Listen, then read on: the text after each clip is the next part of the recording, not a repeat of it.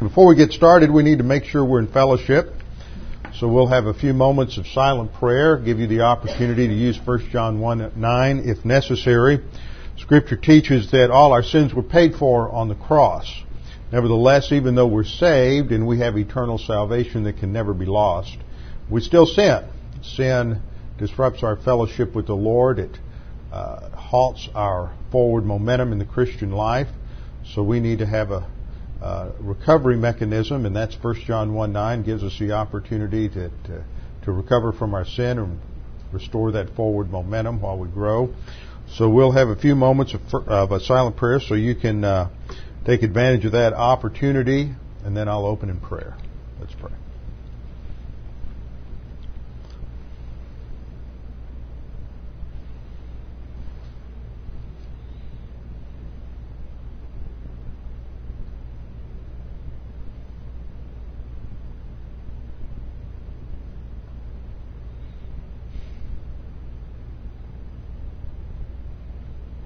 Father, again, we thank you that we can come together today to study your word, to be refreshed by the eternal truths here, to gain an eternal perspective, so that as we understand your plans, your purposes, what our Lord Jesus Christ is accomplishing even now during this dispensation, that we can see how we are a part of that plan and how what is taking place at a cosmic level impacts each of us in our everyday lives, the things we do, the things we say, the places we go, our priorities. And Father, we pray that as we study these things and we see how we fit into this cosmic scheme, that you would help us to respond to what we learn, to the teaching of the Holy Spirit, that we may recognize that these things drive us to different priorities from those around us, and that it means that your word and understanding your will is more important than anything else we do in life. We just pray these things in Christ's name. Amen. Well, we're going to continue our study today on the ascension and session of Christ. This is a topic that is not talked about a whole lot, as I pointed out last time. In fact, if you come to the Scripture from certain theological frameworks such as covenant theology or some of the other systems, even though you recognize the current session of Christ, because you don't have that dispensational frame of reference that gives you a broader and more biblical understanding of Scripture, then it is you're less likely to develop these things out because you're just not coming with enough background. It's interesting. This last week I was reading through some book catalog that I got and found a book that had just been published in England by a scholar there, about a 400-page book on the Ascension. I just sort of found it online and thumbed through the table of contents and a few other things, and I'm not sure where he's coming from, but he seems to be, at least this author seemed to be approaching it from a fairly biblical framework. I don't know if he's dispensational or not, but he recognized that on the flyleaf cover of the book was that this is a subject that is rarely taught and rarely developed, rarely studied. So it's a needed area because, as we'll see, it becomes a framework for our background or basis for a lot of the exhortations, challenges to the Christian life that we find especially in the book of Hebrews. Now let's just have a little review to see if we're caught up on where we're going. So we're talking about the ascension, the church age, and our spiritual life. We talked last time that the Jews expected a one coming Messiah. That is, they didn't distinguish between a first coming and a second coming. They knew that there were messianic passages in the Old Testament that talked about a suffering Messiah, but they focused or concentrated on the passages that talked about the glorious Messiah, his rule and reign over the nation. And they failed to make the proper distinction there, and so instead of looking for the cross before the crown, they were looking for the crown, and they just sort of ignored the suffering aspect or the suffering dimension of the Messiah's coming.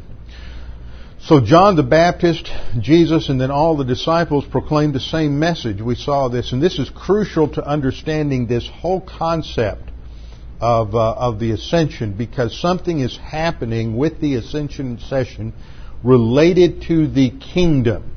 And this idea of the kingdom is one that we really won't develop too much until probably next time. We may get there this morning, we may not. Depends on how things go.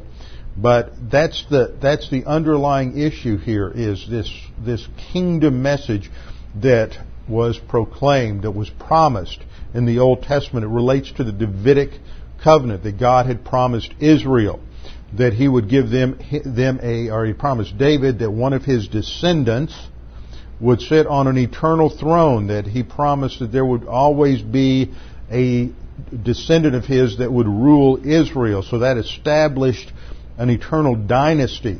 And Israel looked forward to this kingdom. So when John the Baptist came and he had a message, repent, for the kingdom of heaven is at hand, the people knew what he was talking about. But they're thinking in terms of this glorious kingdom and a Messiah who's going to come and defeat Rome and bring Israel back to their former military glories under David and then Solomon. Jesus had the same message, repent for the kingdom of heaven is at hand. He sent the disciples out to the house of Israel and the house of Judah with the same message, repent for the kingdom of heaven is at hand. But something happened. The people didn't respond. Now, many people did respond, but the majority did not respond. The leadership did not respond. They rejected Him. And so this led to a postponement of the kingdom. And that's crucial to understand today, is that there's a postponement of the kingdom. We're not living in the kingdom. Now, there's some folks you run into, and you may have some of your family, friends, those around you, and they're charismatic or Pentecostal, and these folks have a certain view that we are in the kingdom in some form today. And they'll go to passages such as Joel 2. They'll try to fit an interpretation of Acts 2 when Peter's talking to the disciples and to the crowd there, that these are the things that Joel talked about, and that somehow the presence of the Holy Spirit today is sort of a foretaste of this future kingdom. So, of course, that legitimizes tongues for the church age. And this is a view that somehow we're already in a limited form of the kingdom. That has a lot of other problems with it. What we see here is that the kingdom is really postponed. You can't have a kingdom without a king.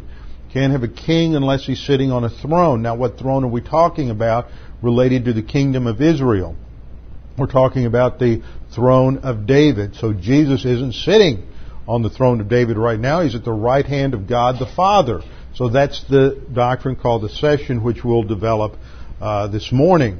So what we see here is that this idea of the kingdom is foundational to understanding what happened at the ascension and what happens in the current session of Christ at the right hand of God the Father. So when Jesus' message is rejected, when He is rejected as king, the kingdom is not inaugurated at all in any way, shape, or form. It's just postponed to the future. Now, since the people of the kingdom, that is the Jews, rejected their king, the king had to expand his base, going into what would seem to us alternate plan B. Plan A was to present the kingdom to the Jews, and if the Jews had accepted Him as Messiah, here we get into what if history, but what if the Jews had accepted Him as Messiah? Well, the kingdom would have come.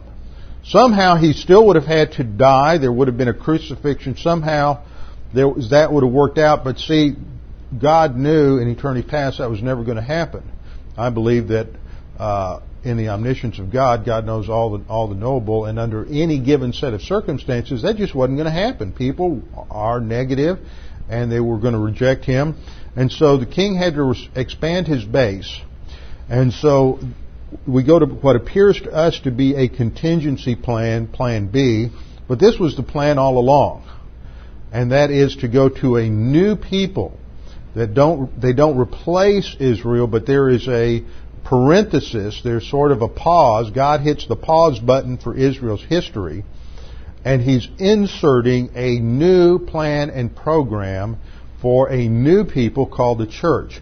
And in the church, the body of Christ, there's neither Jew nor Greek, bond or slave, male or female. In other words, in the Old Testament dispensation, if you were a male, you had privileges in worshiping God you didn't have if you were a woman. If you were a free person, you had privileges in the tabernacle or the temple in terms of worshiping God that you did not have if you were a slave. If you were a Gentile, you couldn't go places that Jews could go. So these were factors related to their ritual performance. And in the body of Christ, all these are removed. Now, they'll become factors again in the future under the Jews, but in the church, they're not factors. So the postponement of the kingdom then entails what's going to happen in this interim period, what's going to be dropped into history here. And that's what we're talking about. That's the church age. So you see, the very fact that we have a church age is directly related to this postponement of the kingdom and what's happening in heaven right now and what is God doing in history. So all I'm saying is, don't forget that this has something to do with this kingdom idea. The sixth point I made was that this new people are going to have a new basis for the spiritual life. There's a direct connection between the ascension and the coming of the Holy Spirit. Jesus said the Holy Spirit can't come unless I leave in John 16:7. So we have to explore and develop that connection. And that's where we ended last time. So we're looking at the puzzle. Last time we looked at the first piece. Why the ascension? What was its purpose? And that was in terms of the postponement of the kingdom and a new thing in history. The second piece of the puzzle we're looking at now answers the question, well, what happened at the ascension? We got into that a little bit last time. And what I'm pointing out is that with the ascension, Christ is elevated over the angels. Christ is elevated over the angels. And so we're going to see two basic things that come out of this study. The first is, that I want to emphasize today, the first is that the ascension completes the strategic victory of Christ on the cross. That's what's happening with the angels. Completes the strategic victory of the cross. And the second thing that I want to look at this morning is how the strategic victory of Christ sets up this new phase or this new dispensation. So when we look at this, we're going to answer the question, what happened at the ascension in terms of the angelic conflict? So last time we looked at this map of Israel at the time, and we saw that it's up in this area that you had the temple, and then the Kidron Valley runs here, and then just to the east of the temple is the Mount of Olives. And when Jesus left on that last day, He left from Israel, crossed the Kidron Valley, went to the Mount of Olives, gave His parting instructions to the disciples, and then left from the Mount of Olives. And that doesn't just happen by chance, as we saw at the end. Now here's another photo of the Mount of Olives as it exists today. And remember, this is where Jesus Christ is going to return when He comes back at the second coming. Not at the rapture, which is only in the air, but at the second coming, Jesus is going to return to the Mount of Olives, which is going to split. And there's going to be a massive earthquake, and then He's going to go into Jerusalem. Here's another shot of the Mount of Olives. See, it's not a mountain like, if you've been up to Colorado and you've looked at some of those 13,000, 14,000 foot peaks, we're not talking about a mountain in that sense. This is more like a Fredericksburg, Hill Country, Texas mountain. Acts chapter 1 gives us the description of what took place. At that time, he's meeting with his disciples, and when he had spoken these things, that is the last warning that the Holy Spirit's about to come, stay here in Jerusalem. While they watched, he was taken up, and a cloud received him out of their sight.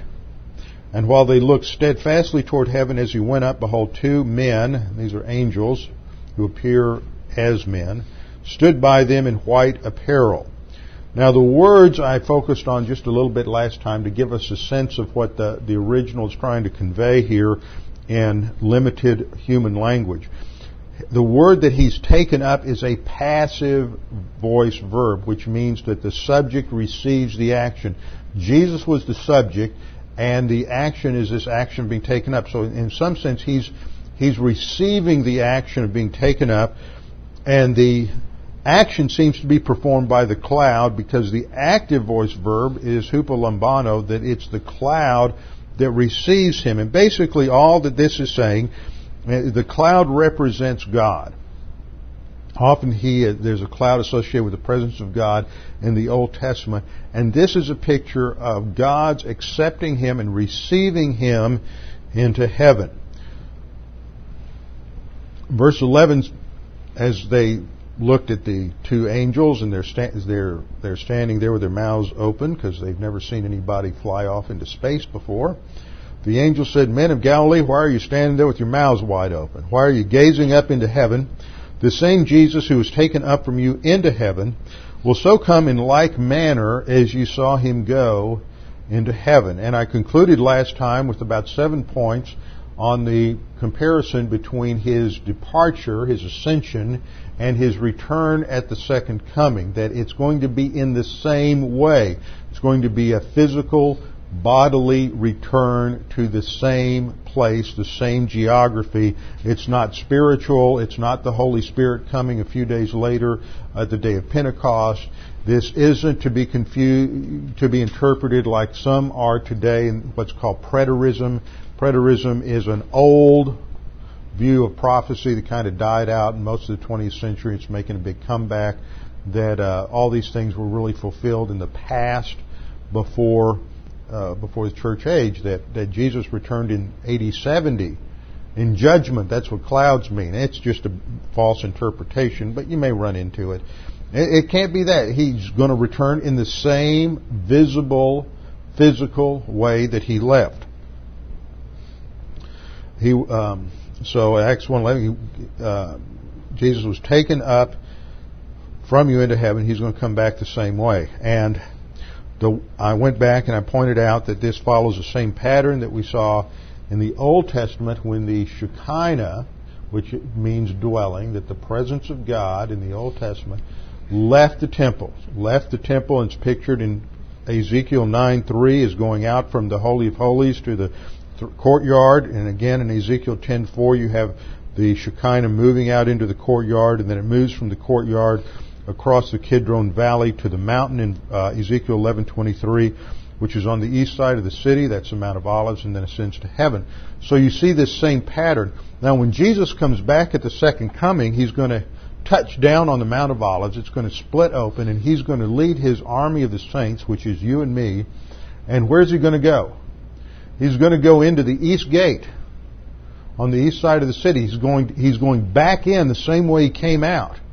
Now what's interesting is that Muslims are aware of this prophecy today, and so they in order to prevent the Messiah, it just seems that people just have such a narrow view of God. In order to keep this from happening, what they've done is they boarded up the east gate so nobody can come in that way.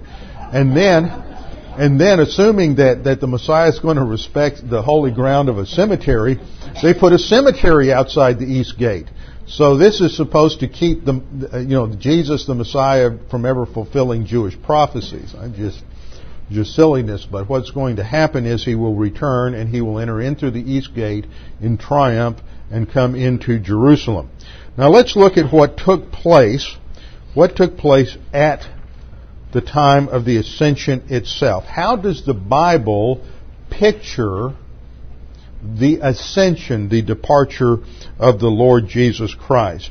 And the first place we'll look is in Hebrews chapter 4, which is a great passage. Hebrews chapter 4, I'm going to touch on just 2 or 3 descriptive verses here.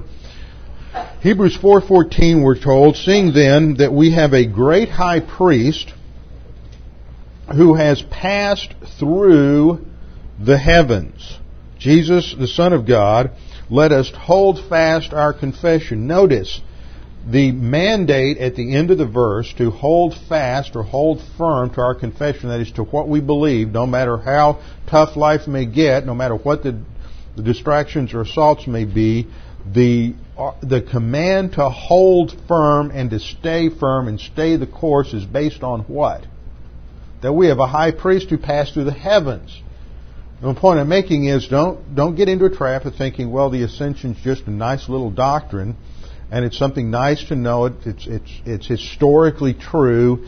It's academically correct because that's what the Scripture says. No, it's that, but there's a purpose to it. And the writer of Hebrews is saying that because this happened, you stay the course. There is practical benefit to this. This is part of the application, is that when things get tough and you feel overwhelmed by the details of life and the pressures of life, what the writer of Hebrews is saying is don't give up. Hang in there, because we have a faith that's based on a historical reality that our high priest passed through the heavens. And the verb here for passing through is dierchomai. Dierchomai, which literally means to come through, go through, to pass through, to travel from one place to another and going through the intermediate area. It is a physical, geographical concept. Jesus isn't just sort of taking off into another dimension, dematerializing from planet Earth as he goes into the upper atmosphere and then reappearing in some alternate dimension known as the throne of God. This is a term that coming from the inspiration of Scripture ought to challenge our understanding of the structure of the cosmos, of the universe, because he is pictured as passing through the heavens. And the way the Bible depicts the heavens, of course, I'm sure you're familiar with this, is it talks about three heavens. The first heavens is really the upper atmosphere of the earth, the immediate atmosphere around the earth. The second heavens is the universe, the stellar heavens, the location of the sun and the moon, the stars, and all of the galaxies. And then the third heavens is the location of God. And we know from Scripture, from our study of Scripture, that despite what evolutionary science says, the universe is not infinite. It is finite. And you come to a point where the universe ends, and that's what's pictured in these verses, is that Jesus just blasts through the atmosphere heavens and the stellar heavens to a location, a physical, spatial location that is where the throne of God exists. And that's where he is today. Hebrews 4:15 goes on to say, "For we do not have a high priest who cannot sympathize with our weaknesses, but one who has been tested in all things as we are, yet without sin." So, and then we're exhorted in the next verse to come boldly before the throne of grace. So we have a challenge to hold fast. We have a recognition that we have a high priest who's been tested in all areas as we are, and we're commanded to go boldly before the throne of grace. All of this is predicated on what? On the ascension. So this is a very practical doctrine to understand. Now, another verse that gives us an idea of how the Scripture depicts the ascension is in 1 Peter chapter 3. 1 Peter chapter 3, verse 22, where we're told that Jesus has gone into heaven and is at the right hand of God. Angels and authorities and powers having been made subject to him. Now there's two things that I want to point out in this verse. The first is that the verb here has gone is the Greek word peruomai. Peruomai. And that word indicates the idea of going someplace as if you're going on a journey. You're traveling from point A to point B. You're going to go from Brenham to Austin. You're going to go from Brenham to Houston. You're traveling on a journey. And that's how this is depicted in Scripture. Jesus has not only gone through the heavens, but he is pictured as going on this journey. Now, it was a pretty quick journey, but nevertheless, he's traveling through space. And he's gone into heaven, and currently He's seated at the right hand of God. Now, that gives us that picture. Now, the second thing that we see in this verse is what happens consequent to this ascension. What is part of the result of this? He's not only gone to heaven, He's seated at the right hand of the Father, but angels and authorities and powers. These are terms related to all the angelic beings, angels and demons. Angels and authorities and powers have been made subject to Him. And the Greek verb there, I don't know if I have it on the screen, I don't, is hupotasso, which is a military term for subordination of authority. What is pictured here is that Jesus Christ, in His humanity, is seated at the right hand of God, and in His humanity is in authority over all the angels. Now, why am I stressing that about His humanity? Well, think about it. Jesus Christ in His deity is eternal, and He possesses all the attributes of God, including His sovereignty. Therefore, Jesus in His deity is certainly over all the angels and principalities and powers. He always has been and always will be. But also, Jesus in His deity doesn't sit in one location. He is omnipresent. So what we have to understand is in our passage here in 1 Peter 3:22, what we're looking at here is Jesus in His humanity in hypostatic union, with an emphasis on the human side, that in His humanity He is seated at the right hand of God the Father.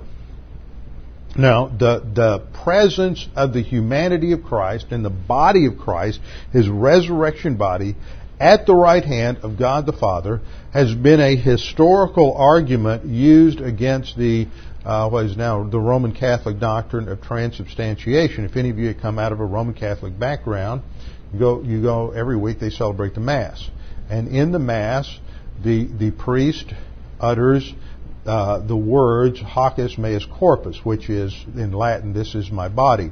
And back in the Middle Ages, nobody spoke Latin other than the priests. They didn't know what it meant, so they thought it sounded like hocus pocus. So that's where we get our term hocus pocus. And of course, he would wave his hand over the bread, and it would turn into the body of Christ. So this was magic, and that's why a lot of people get the idea that what Christianity is nothing more than some kind of magic. And if you're believing in the miracles and the Scripture, that's magic. But that's not what we're talking about. And one of the arguments used against transubstantiation was that every week in every Catholic church, the wafer is turned into the body of Christ. Well, this violates the whole doctrine of the finite location of the human body of Christ at the right hand of God the Father. Jesus Christ is seated at the right hand of God the Father during the church age, seated being a passive position. He's not doing anything. He's not popping up all over the place in a lot of different churches every time they celebrate the Mass. He's in one place or the other, but He's the human resurrection body of Christ is not omnipresent. It is local. In His deity, He's omnipresent. But in His humanity, He's in only one place. He's at the right hand of God the Father, and He is seated, as we'll see in just a minute. Now, what this tells us is that at the helm of the universe today is a human being, not some intermediate creature between God and man, not some angel, not some creature from some other planet. You're not going to find a Klingon or something like that, or a Wookiee, or we got Star Wars coming out again this week. You don't find any other creature there. You find at the right hand of God, seated at the control center of the universe, a human being, and that's the emphasis here. It's not on Christ in His deity here. It's on Christ in His humanity, and in His humanity, He was created, what writer of Hebrews says, and the psalmist says, lower than the angels, but now we're higher than the angels. And now, what does that tell you? That verse I just quoted is from Hebrews, and what we're seeing here is a lot of references to the book of Hebrews. Okay, let's go to one other passage. Let's skip over to Ephesians. Ephesians 1:20 and 21 gives us another little picture, insight into what happened at the ascension. which He worked in Christ when He raised Him from the dead and seated Him at His right hand in the heavenly places. So this tells us that where Jesus is today is seated at the right hand of God. He's not seated on the throne of David. Now, the reason I keep saying that is because in amillennial theology, which is covenant theology, or postmillennial theology, or what is now developed out of Dallas Seminary in the last 20 years or so, something called progressive dispensationalism, which isn't progressive or dispensational, you have Jesus seated on the throne of David in heaven. But this violates a literal, historical, grammatical interpretation of the Scripture. He's seated at the right hand of the Father waiting for the kingdom. That's what we're going to see this week and next week. It's just foundational to understand this. He's in a wait position, a wait mode. The kingdom is on pause, and something phenomenal is taking place that He's working through the church age. So Ephesians 1:20, He's seated at the right hand in heavenly places. Where? Far above all principality and power and might and dominion and every name that is named. This includes angels and demons. He has been elevated above all creatures. Again, this has to be understood in terms of His humanity, because in His deity He always was in a superior position to all of the creatures. So in His humanity now, He is elevated above all of the angels, all creatures, and this puts Him in a position of authority and control over the universe. So He's been seated at the right hand of the Father, far above all principality and power and might and dominion and every name that is named, not only in this age, but also in that which is to come. And He, that is God the Father, put all things in subjection under His feet, the Lord Jesus Christ, and gave Him as head over all things to the church. Okay, now we're getting somewhere. Because where we've moved to now is from the ascension to the session, and that this picture of the session involves subordination to the Lord Jesus Christ of all things, and also giving Him something called the church. And He's the head and we're the body.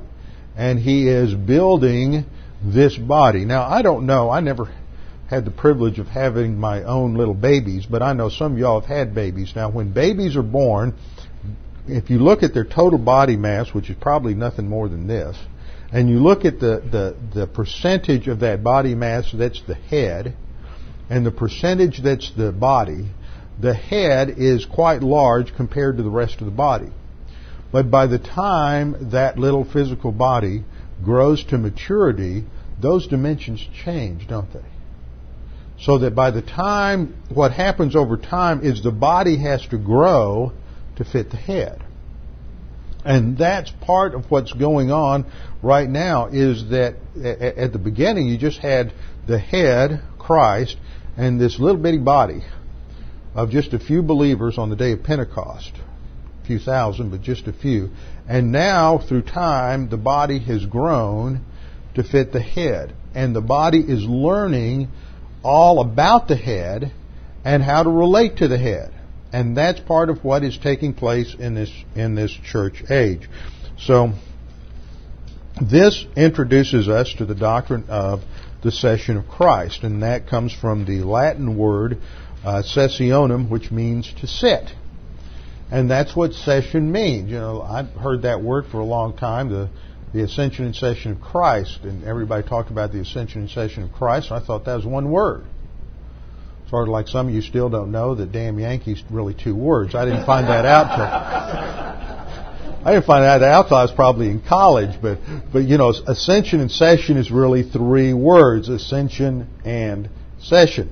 So we've talked about the ascension, and now we're talking about the session. But nobody ever uses that word session anymore, unless, of course, maybe you're in court. And in court they would talk about the judge being in session, because he's what? He is seated on the bench. So that's where this word comes from. It's a very old, very accepted theological term, but since we live in a society that's more and more biblically illiterate and theologically illiterate and ignorant, we don't know these terms, so you can't use them and expect people to know what you're talking about. So what we're talking about is the fact that Jesus is seated.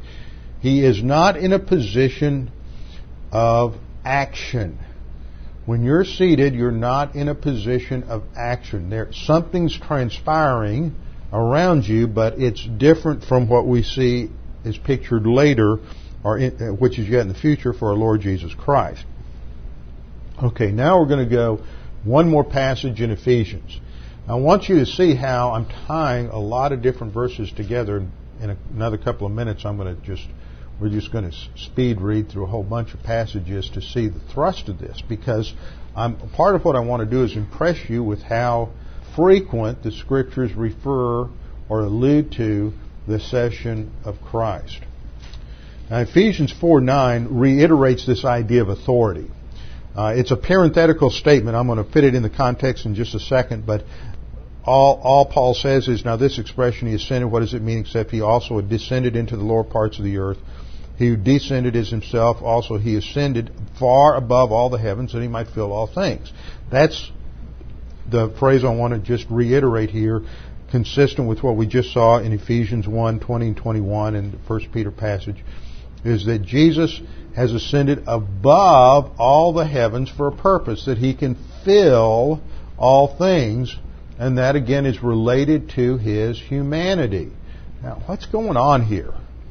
Go back to Genesis 1:26 to 20. One reason I love teaching this is because this whole doctrine pulls together so many loose ends out there. And unfortunately, most people just aren't taught a whole lot about Scripture, that they can't pull all the loose ends together because it demands a lot of scriptural knowledge. In fact, this is one reason why so many people today get confused when they read the book of Hebrews. And what I've come to understand and started really understanding and appreciating when I first started this study this is about the fourth or fifth time I've taught it. I started into this about 2 years ago. Is that this is the whole foundation to the book of Hebrews.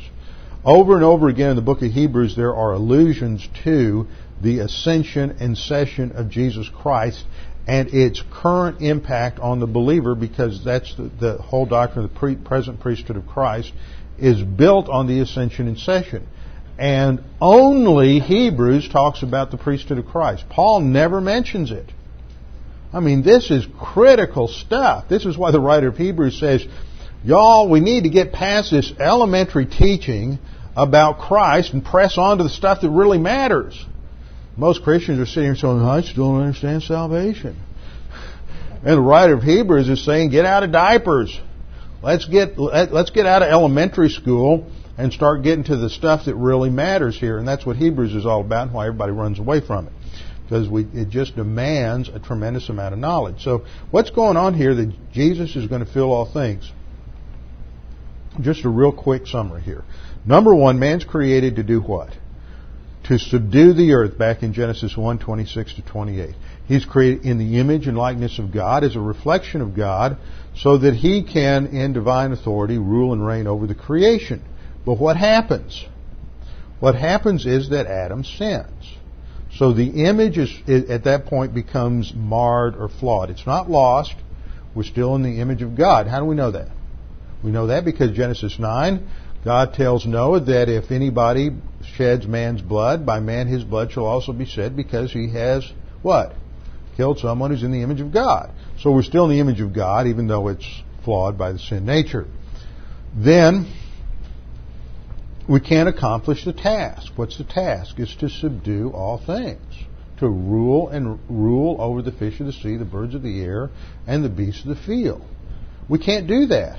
So what happens is, God himself becomes a man in sinless humanity, and he lives a sinless life, passes the tests that Adam fails, goes to the cross, and now in his humanity is elevated above all the creatures and fills all things. In the process of the crucifixion, Jesus is doing what? In Colossians 1:23, he reconciles all things.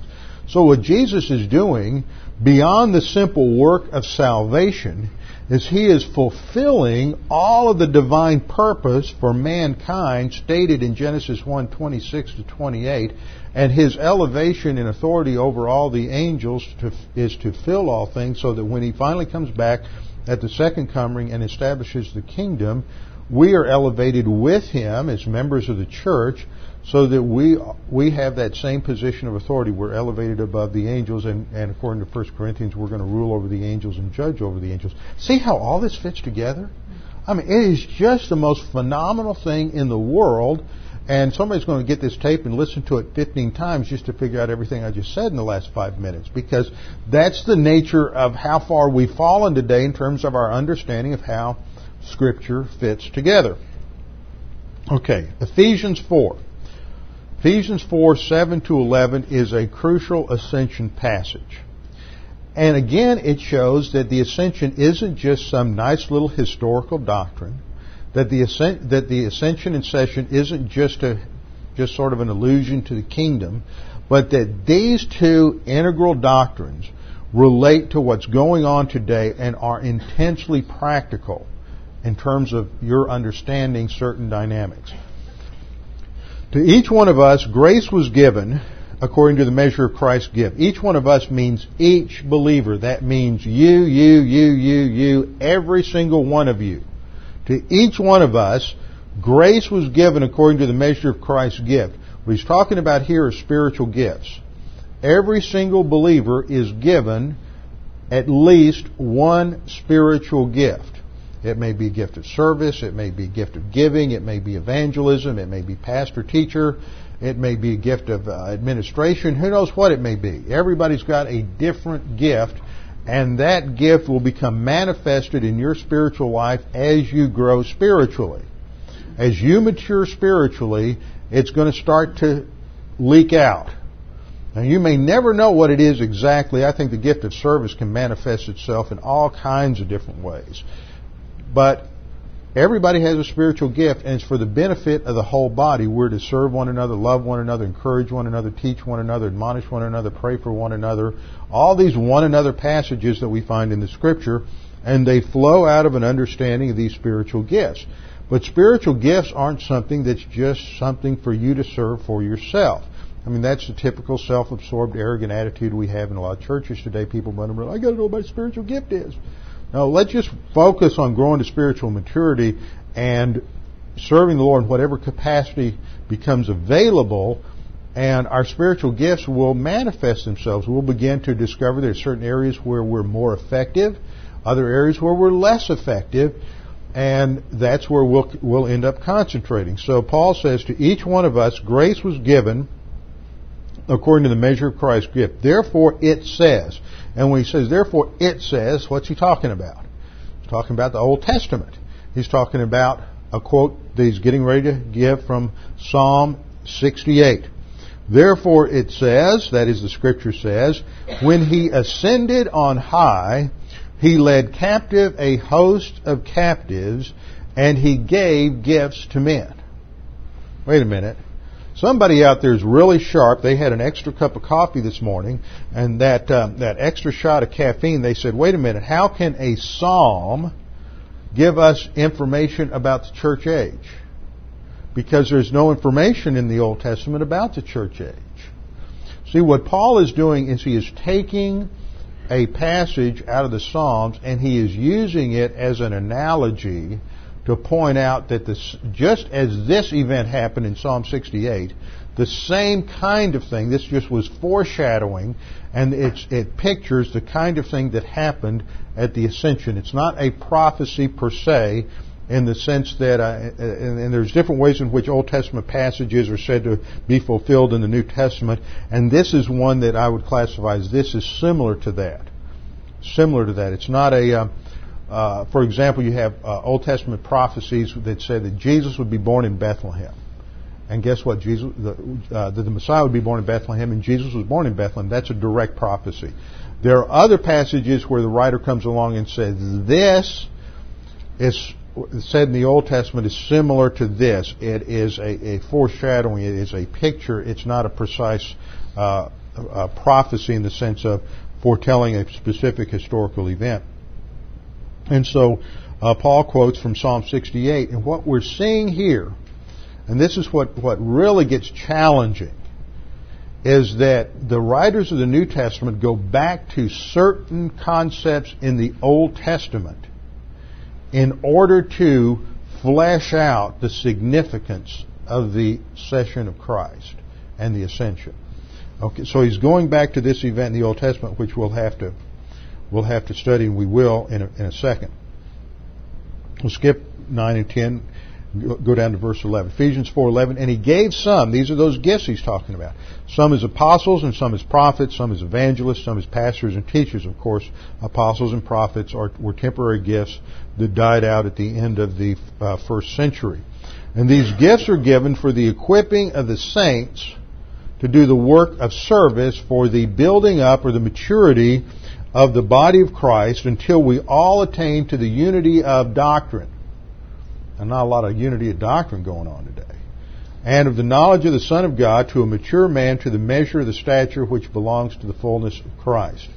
And so what we're seeing here is that these gifts are given for a purpose, and that is to build maturity into the church. But what's the foundation for understanding this? So if we're going to understand, what I'm saying is, if we're going to understand the dynamics of what's supposed to happen in a local church in terms of maturity, the Apostle Paul and others are grounding this in the current session, and we need to pay attention to what's going on here. Okay. What we've looked at so far is why the ascension. And what was its purpose? That relates to the postponement of the kingdom. So whatever's going on today, bottom line, whatever's going on today has to do with this postponement of the kingdom. Second thing that we looked at is the actual event itself. What happened in Acts chapter 1, that Jesus takes off into the clouds, and the passages from Hebrews and 1 Peter, Ephesians 1, 2021 tell us he goes through the spatial heavens to the throne of God, a physical location where his humanity is now located at the right hand of God, from where he is ruling the universe. He is in control of the universe. Now, we're going to go to one more aspect, and that is the Old Testament background. So we need to look at Psalm 68 and Daniel 7. We may not get to Daniel 7 today, but we'll at least get to Psalm 68. That's the quote that we run into here in Ephesians chapter 4. Okay, so turn with me back to Psalm 68. While you're going there, I want to point something out. A minute ago I mentioned that there are a lot of verses in the New Testament that relate to the ascension and session of Christ. And I want to give you some now. I'm going to read these, but you can just jot down the references and go back, return and study them later. One we looked at already, Hebrews 4:14. Therefore, since we have a great high priest who has passed through the heavens, Jesus, the Son of God, let us hold fast our confession. So we have the relation of his current priesthood to his ascension and present session. Then Hebrews 1:3. And he is the radiance, that is the flashing forth or radiance of his glory, God the Father's glory, and the exact representation of his nature. He is a stamp of his nature. These two descriptions relate to his person. He upholds all things by the word of his power. That's his work. When he had made purification of sins, that's his work on the cross, he what? He sat down at the right hand of the majesty on high. This is Hebrews 1:3, which in the first 4 verses of Hebrews gives us the basic themes of the whole book of Hebrews. And so we see right there a reference to his session, which is foundational to the rest of Hebrews. Hebrews 1:13. But to which of the angels has he ever said, sit at my right hand until I make your enemies a footstool for your feet? Now that's a quote from Psalm 110, verse 1. Then Hebrews 1:5 says, for to which of the angels did he ever say, you are my son, today I have begotten you, and again I will be a father to him, and he shall be a son to me. See, this is related to what he says at the time of the resurrection ascension, and it's a quote from Psalm 2:7 based on and also 2 Samuel 7:14.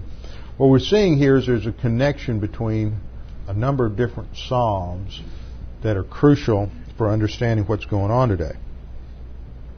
Hebrews 7:17 again alludes to Psalm 110, this time 110:4. For it's attested of him, you are a priest forever according to the order of Melchizedek. So his current priesthood, which is related to his session, is tied into this Melchizedekian priesthood thing, which everybody scratches their head over. Okay? Isn't this fun? We just get to all kinds of things that we pull together from all over the Scripture. Acts 5:31. He is the one whom God exalted to his right hand as a prince and a savior to grant repentance to Israel and forgiveness of sins. So it's related to granting repentance to Israel. Isn't that interesting? Granting repentance to Israel. So that indicates that something's going on now is also has an important dynamic in bringing Israel back eventually to recognition of Jesus as Messiah. Implication, there's a future for Israel. Again, there's an allusion here to Psalm 110, verse 1, his exaltation to the right hand. Hebrews 10:12 and 13. But he, having offered one sacrifice for sins for all time, sat down at the right hand of God, waiting from that time onward until his enemies be made a footstool for his feet. That's based on Psalm 110:1. This introduces the fact that the sitting, the session, is related to waiting for something. What's he waiting for? What's going on here? Well, to understand that, we're going to have to get to Daniel 7, but we may not get there this morning. Acts 2, verse 30 and 34. And so, because he was a prophet and knew that God had sworn to him with an oath to seat one of his descendants on his throne, that's the Davidic covenant, an allusion to Psalm 132:11.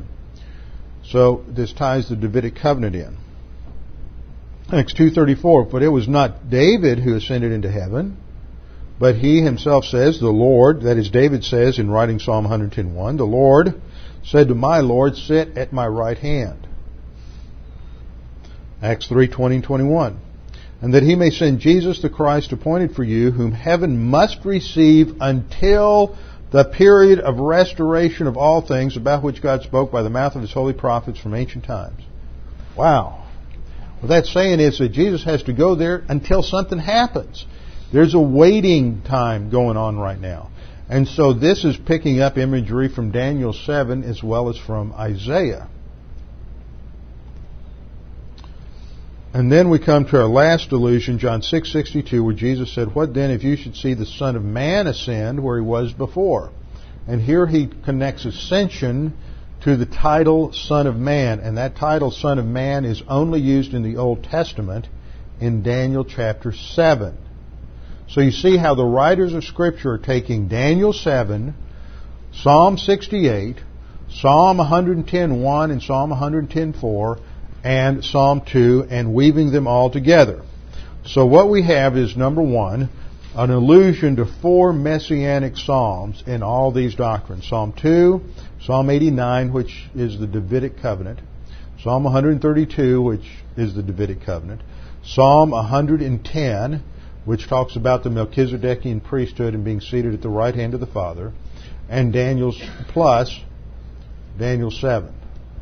All that you don't have to understand all this to understand the ascension. It's not that difficult, but it gets us into some things in the Old Testament that not everybody gets into very much. I don't know why it is, but somewhere along the line, dispensationalists got into this trap of saying that we're just going to study the epistles because the epistles are all about the church age, and we're going to focus on the Pauline epistles, and they spend hours and hours and hours. In fact, I knew one pastor in the Dallas area who had who spent almost 50 years in the pulpit, and he never got out of the Pauline epistles in 50 years. But you know what? Paul's writings are based on the Old Testament. You can't understand these things if you don't understand the Old Testament. So who's going to teach the Old Testament? Pastors aren't teaching the Old Testament and relating this to what's going on in the epistles. Second point for understanding this is that the terms Son of Man, which relate to the humanity of Christ, but so much more, the Son of Man, Son of God, which relates to his deity, defines his deity. Son of David, which relates to his position as the Davidic king in relation to the Davidic covenant. And the terms King of Kings and Lord of Lords are all tied together in this whole doctrine. Now you're saying, how's he going to cover this in another 2 weeks? Third, the Davidic covenant is seen as the foundation for understanding all these things. So we're going to have to understand something about the Davidic covenant, which is where we'll get next week. The Davidic covenant. That God made this contract with David that his descendants would sit on an eternal throne, which implies that there's got to be more than a human there, right? If it's going to be a human throne, an eternal throne, and human beings are finite, what do we have to have sitting on that eternal throne? See, these are hints that the Messiah was going to be more than just a man. Just couldn't be another human being like Solomon or like Jeroboam or any of David's other son or grandson. Okay, and the fourth thing that we tie in here is that the Melchizedekian priesthood and its fulfillment in Christ. And see, so much of this is what's going on in Hebrews. And I thought about this after we talked about me doing this, is I'm teaching Hebrews on Thursday night at West Houston Bible Church. And I knew I was going to go back and have to go through all this material again to get my head back into this, because this is a lot of stuff, but it's great to see how complex the plan of God is, but it still can easily be understood. Jesus is doing something at the right hand of the Father related to your spiritual life, and that means that we need to hang in there and go forward. It can be reduced to that simple a level, but when we go through all these passages, you see how profound the whole thing is. So we go back at our passage in Ephesians 4:8 just briefly. This quote, when he ascended on high, or this statement, when he ascended on high, he led captive a host of captives and gave gifts to men, is a paraphrase of a verse out of Psalm chapter 68. Psalm chapter 68, which is where I had you turn. And it comes from Psalm 68:18. So look at Psalm 68, verse 16. Just to pick up a little context. This is a Davidic psalm. That tells us it's written by David, and therefore it's written about 1000 BC, and it's written before the Babylonian captivity. It's written before Isaiah and Jeremiah and Ezekiel and Daniel. It's written when not long after God gave the covenant, or actually it's written about the same time, probably just before the time that God gave the covenant to David. We'll see why I say that in a second. Verse 16 reads, "Why do you look with envy, O mountains, with many peaks, at the mountain which God has desired for His abode?" What's that talking about? It's personifying nature, all these mountains. All you other hills around here, why are you all looking with jealousy at that one hill, at that one mountain? Because that's the mountain that God chose. Now, what mountain are we talking about? We're talking about the Temple Mount in Jerusalem, where the mountain God chose for His abode. We are talking about the place that currently is under the control of the Palestinians, and where you have the Dome of the Rock and the Al-Aqsa Mosque and all the other stuff going on. That is the mountain that we're talking about. Why do you look with envy, O mountains, with many peaks, at the mountain which God has desired for His abode? Surely the Lord will dwell there forever. Now that's certainly a hint that something's got to happen, because God says He's going to put His dwelling there forever. Verse 17, "The chariots of God are myriads, thousands among thousands. The Lord is among them as at Sinai in holiness." So this is a picture of God as the commanding general over the angelic forces. Verse 18. So what does that tell us? What's this imagery we're talking about all of a sudden in verse 17? The chariots of God are myriads, thousands upon thousands. This is military imagery here. We're talking about looking at this in terms of an army. So the background here is military. Verse 18, "You have ascended on high. You have led captive your captives. You have received gifts among men, even among the rebellious also, that the Lord God may dwell there." What's happening here? Now, if you notice something, we just ran out of tape. If you notice something, there's a few changes. In Hebrews, Paul says He ascended on high, talking about the Lord Jesus Christ. In Psalm 68, David is addressing Yahweh's ascension on the Temple Mount. In his ascent of the Temple Mount, gifts were brought to the temple, whereas what we see in the ascension of Christ, Christ is distributing gifts. So these are some of the little differences between the two texts. That's why I'm saying it's not a fulfillment. It's not a prophecy. It's not a fulfillment. It is simply imagery that is being borrowed by Paul. And then let's just skip down to verse 24. They have seen your procession, O God, the procession of my God, my King, into the sanctuary. So what we're talking about here is the events that occurred in 2 Samuel chapter 6. 2 Samuel chapter 6, they're bringing the ark from the threshing floor, from where it had been with Obed-Edom, stored there in his barn, and they're bringing it up on the Temple Mount to the place that had been the threshing floor to Araunah, and this is where the temple is going to be located. So it is a picture of a victorious ascent to the mountaintop that God has chosen. And if you stop a minute and just think, what's been going on in Israel's history? Is back with Joshua, they crossed the river, they took out Jericho and Ai, then they went south down to Hebron, and they took out all the other areas, and then one of the last strongholds to finally be conquered, the last strongholds of the Canaanites to be conquered was what? The city of Jerusalem that was a stronghold of the Jebusites, this Canaanite population. And so finally, in the early part of David's reign, they defeat the Jebusites and they take control of Jerusalem, which is where the mountain of God is. And finally, they are bringing God to His resting place on the Temple Mount. And this is a sign and celebration of their military victory over God's enemies. So what's the imagery here is of military victory in defeat of God's enemies. It is a psalm of praise for the victorious conquest of God's enemies and a praise of God and what He is now going to do among the Jews. What happens why does Paul pick this up? Because he's using this imagery to show that just as God took the high ground, because see, the Temple Mount's the high ground. Whenever you go to Jerusalem, wherever you are, you go up to Jerusalem because it's elevation. And you go down to every place else. Jerusalem's the high ground. What do you always want to take in the military, in any battle situation? You want to take the high ground. If you lose the high ground, you lose your strategic advantage.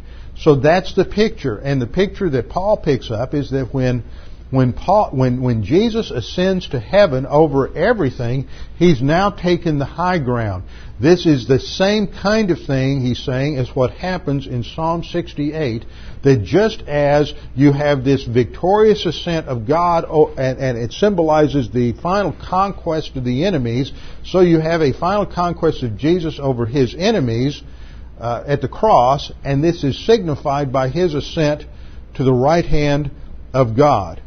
And in the context, I don't have time to go over it, but what happens in Psalm 6, as David dances before the Lord and they bring the ark into Jerusalem, what does David do in celebration? David, who is a type of Christ, a picture of Christ, David distributes gifts to the people. He gives them food and he gives them wine and he gives them meat. He's distributing gifts to the people. And so Paul is taking that whole imagery, the whole picture of what happened there, and he is saying this is the same kind of thing, only greater. Just as this was such a fantastic thing that happened in relationship to Israel as a picture of God's positional victory over the enemies of Israel, the ascension of Christ to heaven is a picture of His positional victory over all of our enemies, and He distributes gifts so that this becomes the basis for our Christian life. Because this is the strategic victory This is what we mean. We talk about strategic victory. It's the overall victory that allows or provides a framework for all the other tactical victories, the little battles you and I fight every day in the Christian life, are predicated upon the fact that Jesus has accomplished the strategic victory on the cross, and He is seated at the right hand of God the Father. And because He's seated at the right hand of God the Father, because He's been elevated over all the angels, because we are unified and united with Him, that gives us the ability and the potential to have victory over all the little tactical battles in our life. Therefore, the writer of Hebrews says, hold fast to your confession. Don't give up. Don't fail. Don't wimp out in the midst of the battle, because this is what's happened. So this gives us a framework for understanding what happened at the ascension. Now, some of the really good stuff's about to come. We've only gotten through Psalm 68. Now we have to connect this to the Davidic covenant, what's happening in Psalm 2, what's happening with the Melchizedekian priesthood, and see how all that applies to the dynamics of the church age. So we'll do that next week. Okay? If you're ready. I'm going to have Mike come up. He's going to lead us in closing prayer.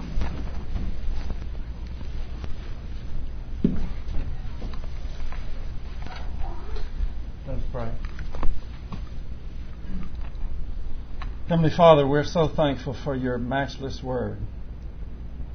It seems the deeper we go, the richer it gets. We're so thankful that we can have encouragement, confidence, security, all the things that people so desperately want, and yet they don't find because they're ignoring you and your word. We thank you that we can be emboldened by what you have revealed to us. Indeed, Christ's ascension has much more than just understanding that Christ went to heaven. It has great impact upon our lives, our daily lives. And we pray that you will help us to drink this in full measure, so that we will win these tactical victories, and we'll be able to put it all in perspective. And we thank you for the grace system of perception, even that you have given us, so that we can understand these great and wonderful things about yourself. We pray that you will help us to remember these things, to apply them to our life. And we pray this all in the name that is above all names, even Jesus Christ, our Savior. Amen.